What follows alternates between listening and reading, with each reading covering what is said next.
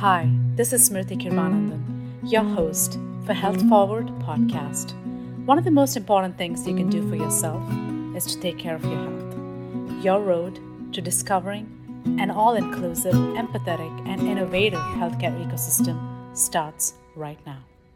2.7 million children aged 3 to 17 have depression or anxiety. 40% of teens have a sense of hopelessness in the United States.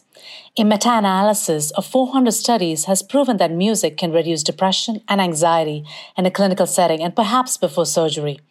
In this episode, I'm in conversation with Lucky Diaz, who is a 2-time Grammy Award winner, a 4-time Grammy nominated, and a 6-time Emmy nominated artist who creates music for kids.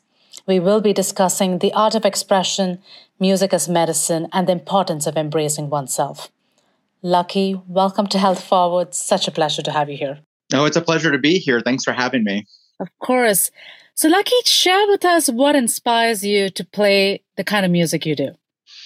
The inspiration for doing the work that I do came from my own kids. To be honest, I was trying to find a way to entertain our eldest daughter at the time. It all stemmed from just wanting to connect with my own kids. And so making stuff, it comes naturally, obviously, because I'm an artist and that's what I wanted to do. I've always wanted to show my kids that making things is just a natural part of life. It's not a struggle to create things. And I think oftentimes people might put a lot of rules on things, right? Like, oh, well, you can't make this because you don't have this equipment or you don't have this knowledge but I think as humans that we have just an innate ability, a natural ability just to be creative, and we are creative beings, and it's part of the human experience, just like breathing, right? It's just to make stuff. And so it was really exciting to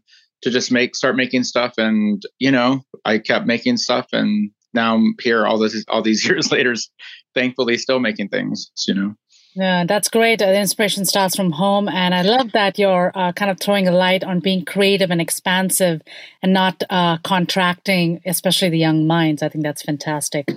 And so Tolstoy said that music is the shorthand of emotion. And Congreve explained that music has charms to soothe the savage breast. What are your experiences and reflections?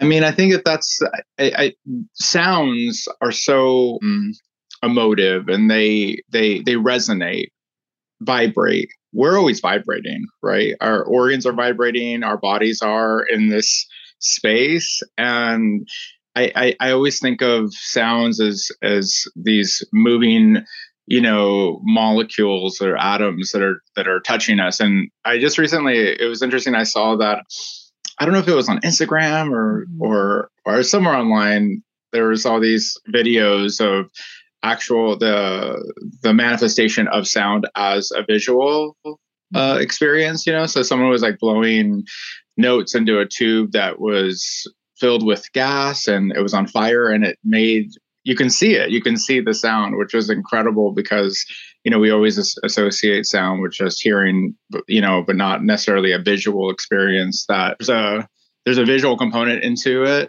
that in actual sound, and it was a really exciting experience. So yeah, I think I think resonating is so key, and vibrations are so important, and all of that just kind of it's connecting, right? So I think that sound and music allows us all to connect.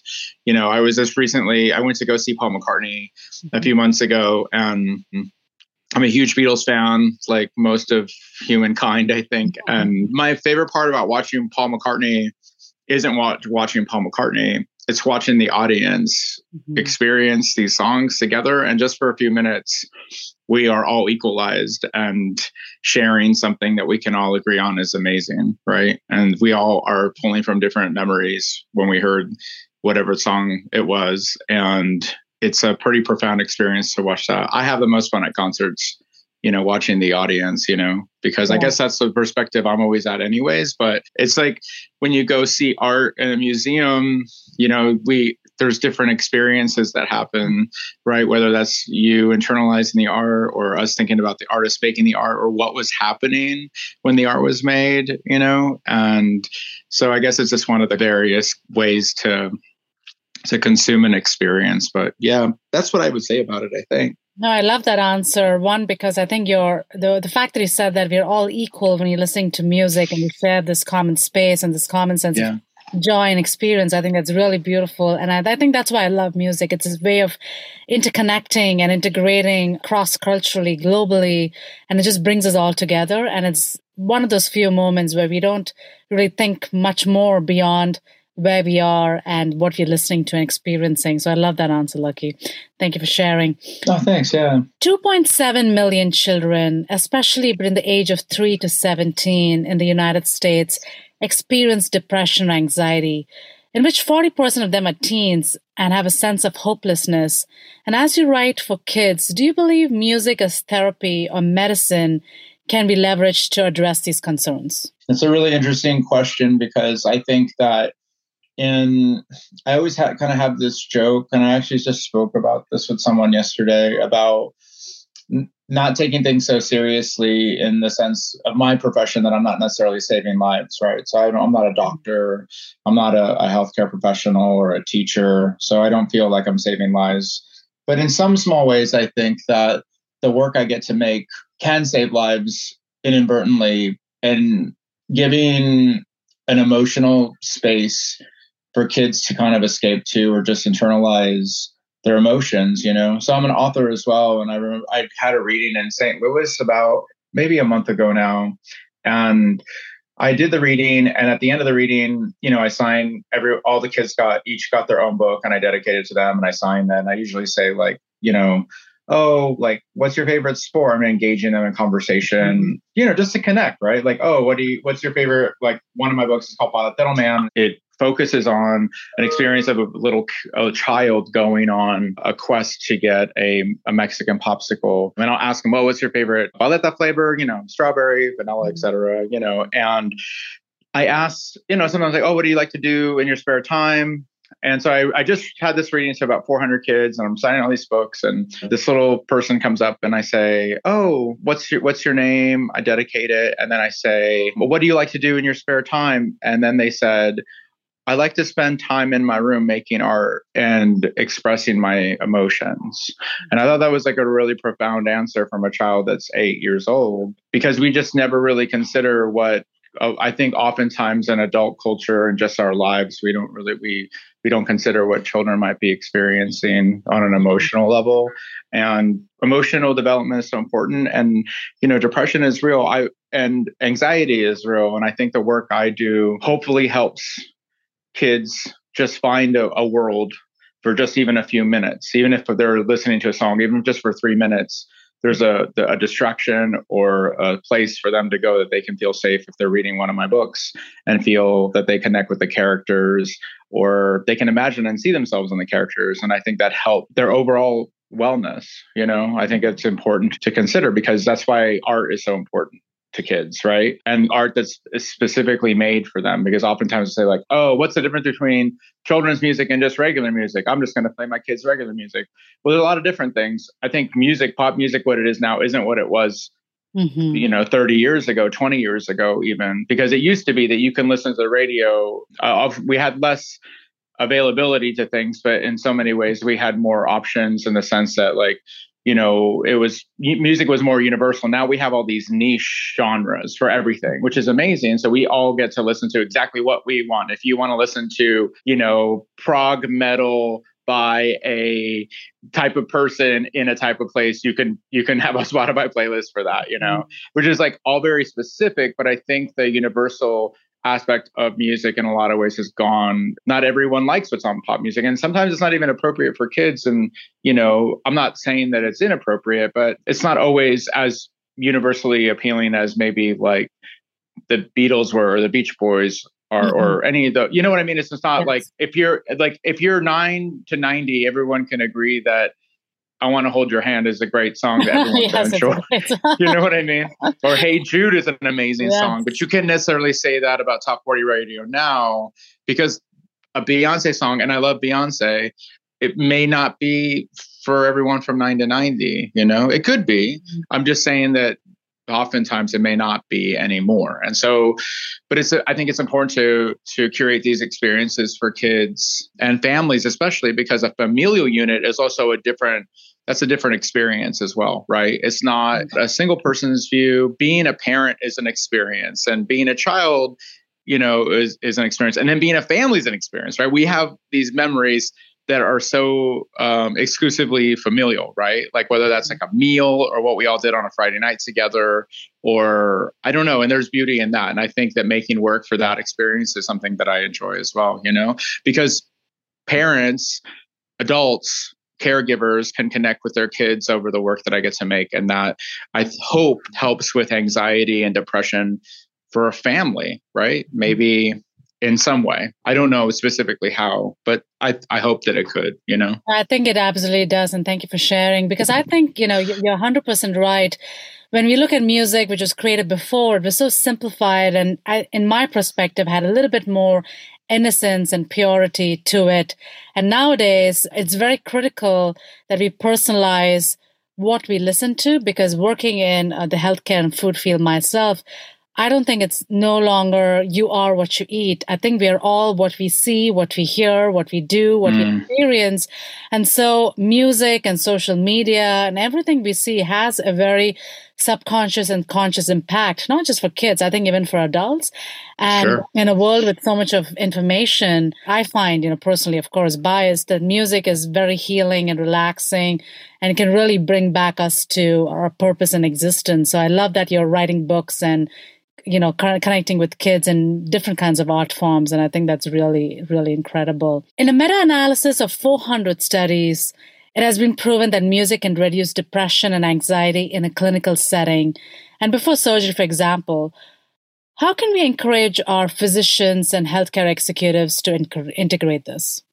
It's a great question and a great idea. And I feel something that should be it should really be part of the protocol in healthcare. It should be, whether that music is to soothe in a post-op recovery situation or rehabilitation, or even in going into an experience where they were playing music that was baked in. I don't know how it was I don't know if it was coming from the ceiling so it was nice that they had music. But the problem was that the song that was playing before they were going to put me out with anesthesia was, it's that Kansas song. What is it? Candle in the Wind. Do you know this song? Yes. Yeah, but it's incredibly depressing about someone dying, and they're about to put me out. Like, they're about to inject me with an anesthetic. Like, that's horrible.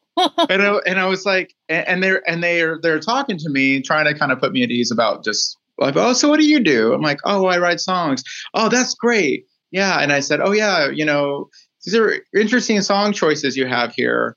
And I didn't really have time to have them change it, because the doctor, the anesthesiologist, is literally walking up to, like, putting that syringe thing into the IV that I have in my body. And it's like, hold my hand, da, da, da, only for a moment, and the moment's gone. I'm like, am I dying? This is the end. This is the end. So to answer your question, yes, someone should have considered the playlist. They should have had something like a little bit more upbeat. I didn't even tell my wife about this, but it was pretty funny. And I was like, okay, well, if this is how I'm going to go, it is a pretty song, and well, okay, but this is the kind of song you sing at funerals or something. Thank you for sharing. And it's a very important point you actually mentioned, that it's not just people take up music therapy as medicine and just plug it in. And, physicians are, of course, they're busy on the ground, giving it the best care. And as patients, we're also anxious and worried. So both parties are not probably the right people to be orchestrating this experience, right? It's sort of yes. Perhaps has to be a music therapist or someone who's dedicated to understanding how to integrate this experience and what the implications are, right? Because if this made you more anxious, then that is, kind of counterproductive. So I think that's critical, even in terms of therapy and other formats. And, when someone's entering and waiting in the waiting room for the next appointment, what they play, how they play. It's definitely a program and a protocol someone has to think through about the entire experience. So yeah, no, it's a really great subject matter that you brought up. It's a great question. I think that definitely the healthcare industry overall should should definitely be enlisting music therapists or arts therapists to curate experiences and the overall care management of patients. But again, I think it's definitely something that's more needed than I guess I even thought up to this point. But yeah, you're right. Mm-hmm. The album Crayon Kids, which was recorded and released during the pandemic, has been nominated for a Grammy Award. Share with us a little bit more about the issues that kids dealt with during the pandemic. We have a song called Generation C on that album, and it has to do with just, I mean, some of the things, a lot of the things that kids that have to go through, canceled birthday parties and not being able to play together. And it's actually, you know, it's interesting that you asked about that album because there's a lot of emotions that are kind of packed in there. You know, I co-wrote it with my writing partner, Michael Farkas, who's a very talented writer in his own right and has, you know, toured with Bob Dylan and a lot of really significant artists. And he's a tremendous artist and also a dad. And when we wrote together, we had to write it over Zoom and FaceTime. So we were never together, but we would just get together maybe once a week and, you know, talk about some of the things that were going on in our lives. I think that's kind of, I think songwriting for me is like, maybe it's like golf for somebody else, you know, like I just kind of, it's an excuse to hang out with my friends and just, I don't know, just kind of, you know, shoot the breeze about, just talk about things and stuff and the experiences. And I think that for us, we saw our kids going through a lot of things and our spouses and our families, and we were able to, you know, put that into that album. And so it really was meaningful and emotional. There's a song that talks about a child just doesn't want to, they don't want to be around anyone. They just want to be alone for just a second. You know, they just want to quiet. And, you know, it was tough to get that bandwidth during the pandemic. You know, it's like, these are real emotions, and that's what that album was really about. And I was grateful that it got nominated for a Grammy, and a surprise, but definitely grateful. So yeah, it's a meaningful work. I just like making things that are sincere and that mean something to me, you know, and I hope that that connects with other people.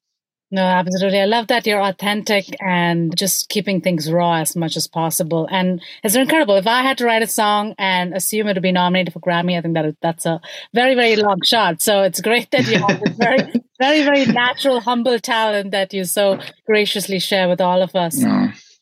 So lucky 4 Grammy nominations, 2 wins and 6 Emmy nominations. I mean, congratulations. And what does this mean to you as an artist? Wow, it means so many things, and it means nothing at the same time. I think that it's a real tremendous honor to be recognized by your peers in something that you really love doing and you're so impassioned over, and something that I just, you know, I love doing for no reason at all other than the fact that I really love making music and I really love making art. And I think that I never had thought in a million years that I'd even get. I remember getting our first Grammy nomination, and I was just like so overwhelmed with emotions about what that means, because I think as people, you know, we always, I don't know, I think that we're conditioned to strive for excellence, and our parents, especially being the child of an immigrant, of immigrants, and, you know, kind of working from nothing to something is so meaningful, because I think you're trying to continue a legacy of your family just in just trying to improve whatever it was, or where we came from, or being proud of where we come from, but also evolving and achieving something. Right. And so like, that was like a really crazy experience. And then all of, I don't know, I think it's hard for me to look back and even consider that we have had so many accolades, because sometimes I feel paralyzed and thinking like, I don't have any more songs in me or stories, and going through months of that, right, where I was kind of like, oh, I don't really know what to write about, or I'm not inspired. And then all of a sudden, like, I'll just luckily, I just was like, oh, I have this song, or I have this song, or I have this story, and it all kind of comes together. So it's kind of, one has to trust the process. So I look at those awards as like these little time capsules that I can remember that I saw my friends and we got together and we celebrated, or just the recognition is something that's interesting too, because I think people take you a lot more seriously, like in a weird way, which is kind of that's the part of it that's a little mixed up, right? Because I think that it shouldn't matter like how many awards you get. I think if you make cool things, like I don't know. I think they're still cool, right? But it is nice, and I think it's an interesting perspective for me to have the latitude to even say anything like that, right? So it's like, yeah, I guess it's easier for me to say like, oh, you should like it even if it's never won an award. But it also, yeah, it's a mixed, it's a lot of emotions, right? There's a lot of things that come with it, and they're all. I would say that it's a 99% positive experience to be recognized. So I'm not saying it's bad. I'm just saying that, it doesn't, Jimi Hendrix, I think, had this really famous quote, that he was talking about, and it could be something that I read once that he didn't even say, but he said something about like, praise distracts him, right? Praise is a distraction from making art, and he didn't care for it in so many ways. And so like, I think that like my workspace doesn't have any reference to any accolades. It's different than other people I know who have like all these like showcases, all the things that they've earned and stuff. And to me, like, I don't want any of those things. What I want in my workspace are like paintings that like, or pictures that really inspire me, people that inspire me, equipment that inspires me. And to me, like at the end of the day, that's really what it's all about. Because it means what I'm also very grateful for is that those things mean that I get to make more things. And that to me is the real prize, right? So yeah, I guess that's my answer. Yeah, no, I love that. I love that answer. And I love that we share the joint story of being an immigrant and feeling like we constantly have to improve, but incredible work. And we're all lucky to have you, Lucky. But, that's so gracious. These are just awards reflective of, your hard work and also your creativity, right? But I think the reason I bring an artist to my podcast is also that a lot of our healthcare leaders can learn so much more from people like you. It's more than the awards, and it's more than the status we achieve. It's more of the impact and the lives we really want to change. So I'd love that you shared your vulnerable side. I think it's very, very important. Well, thanks for giving me a place to share it, and talk about these things. And I mean, I appreciate you speaking even towards the immigrant component of like just being an artist, because so many immigrant kids don't really get the latitude to just be artists, right? I think oftentimes it's like, oh, when are my parents are like, they were always been very supportive. My mom is a fine artist, and they were always, and my brother's also is an art creator. So we're kind of a family of art. I always say that art is our family business, but I think that also a lot of immigrant families have to say like, oh, when are you going to be an attorney or a doctor or a dentist? And how are you going to make money? I think that I speak to a lot of immigrant kids, like first generation immigrant children that are artists or have gone down this path, that have expressed how difficult it is to try to convince your parents that it's a good idea to make art, or be a writer or a dancer or a musician or something, because it doesn't easily fit into the oh, let's make some money component, 100%. Yeah. Coming from an Indian background, we are very, very close, my friend. We are not too far apart. I know. No, we have a lot of, I'm preaching to the choir. We have a lot in common. You already know all this, but it definitely, yeah. So, but I think it's a great platform for you to really show an example of how passion and impact can be, in a different format by using different career models. It's not just the engineers, not just the doctors. You have a significant impact for kids, right? So I think that's great, right. And that's amazing. Yeah. So, Lucky, in my view, you are clearly inspiring kids and the future of health and the future of well-being. If you have to share 3 takeaways for the future of health inspired by music, what would that be? I think, 1, be yourself. Number 2, be brave and have courage. And number 3, I think to continue making things in that process is tied to being in wellness, right? So I think that it's a difficult thing to put oneself out there. And I think that, when I go read to kids and I'll say, is anyone in this room, raise your hand if you're an artist, and then maybe half of them will raise their hands. And I'll say, well, everyone should be raising their hands in this room because we're all artists. We're all making art. We're all creating things.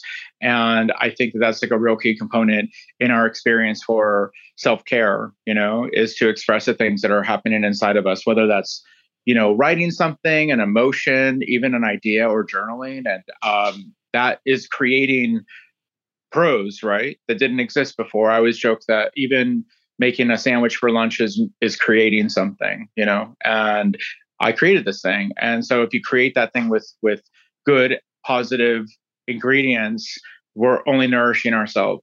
And so I think that's what the art of wellness could be and is. And so I guess those are the three takeaways. But and that second component of just being courageous, it takes a lot of courage just to be, right, just to get up. And so I think it's really important. But I think that's what I would say. I mean, so much so, I think.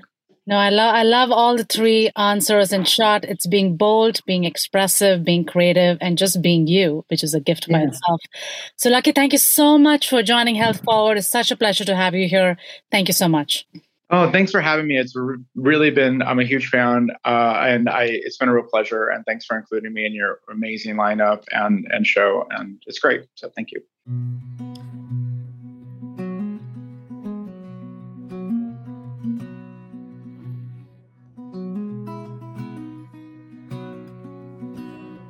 Thank you for listening. This is Health Forward Podcast, and I'm your host, Smriti Kirbanandan.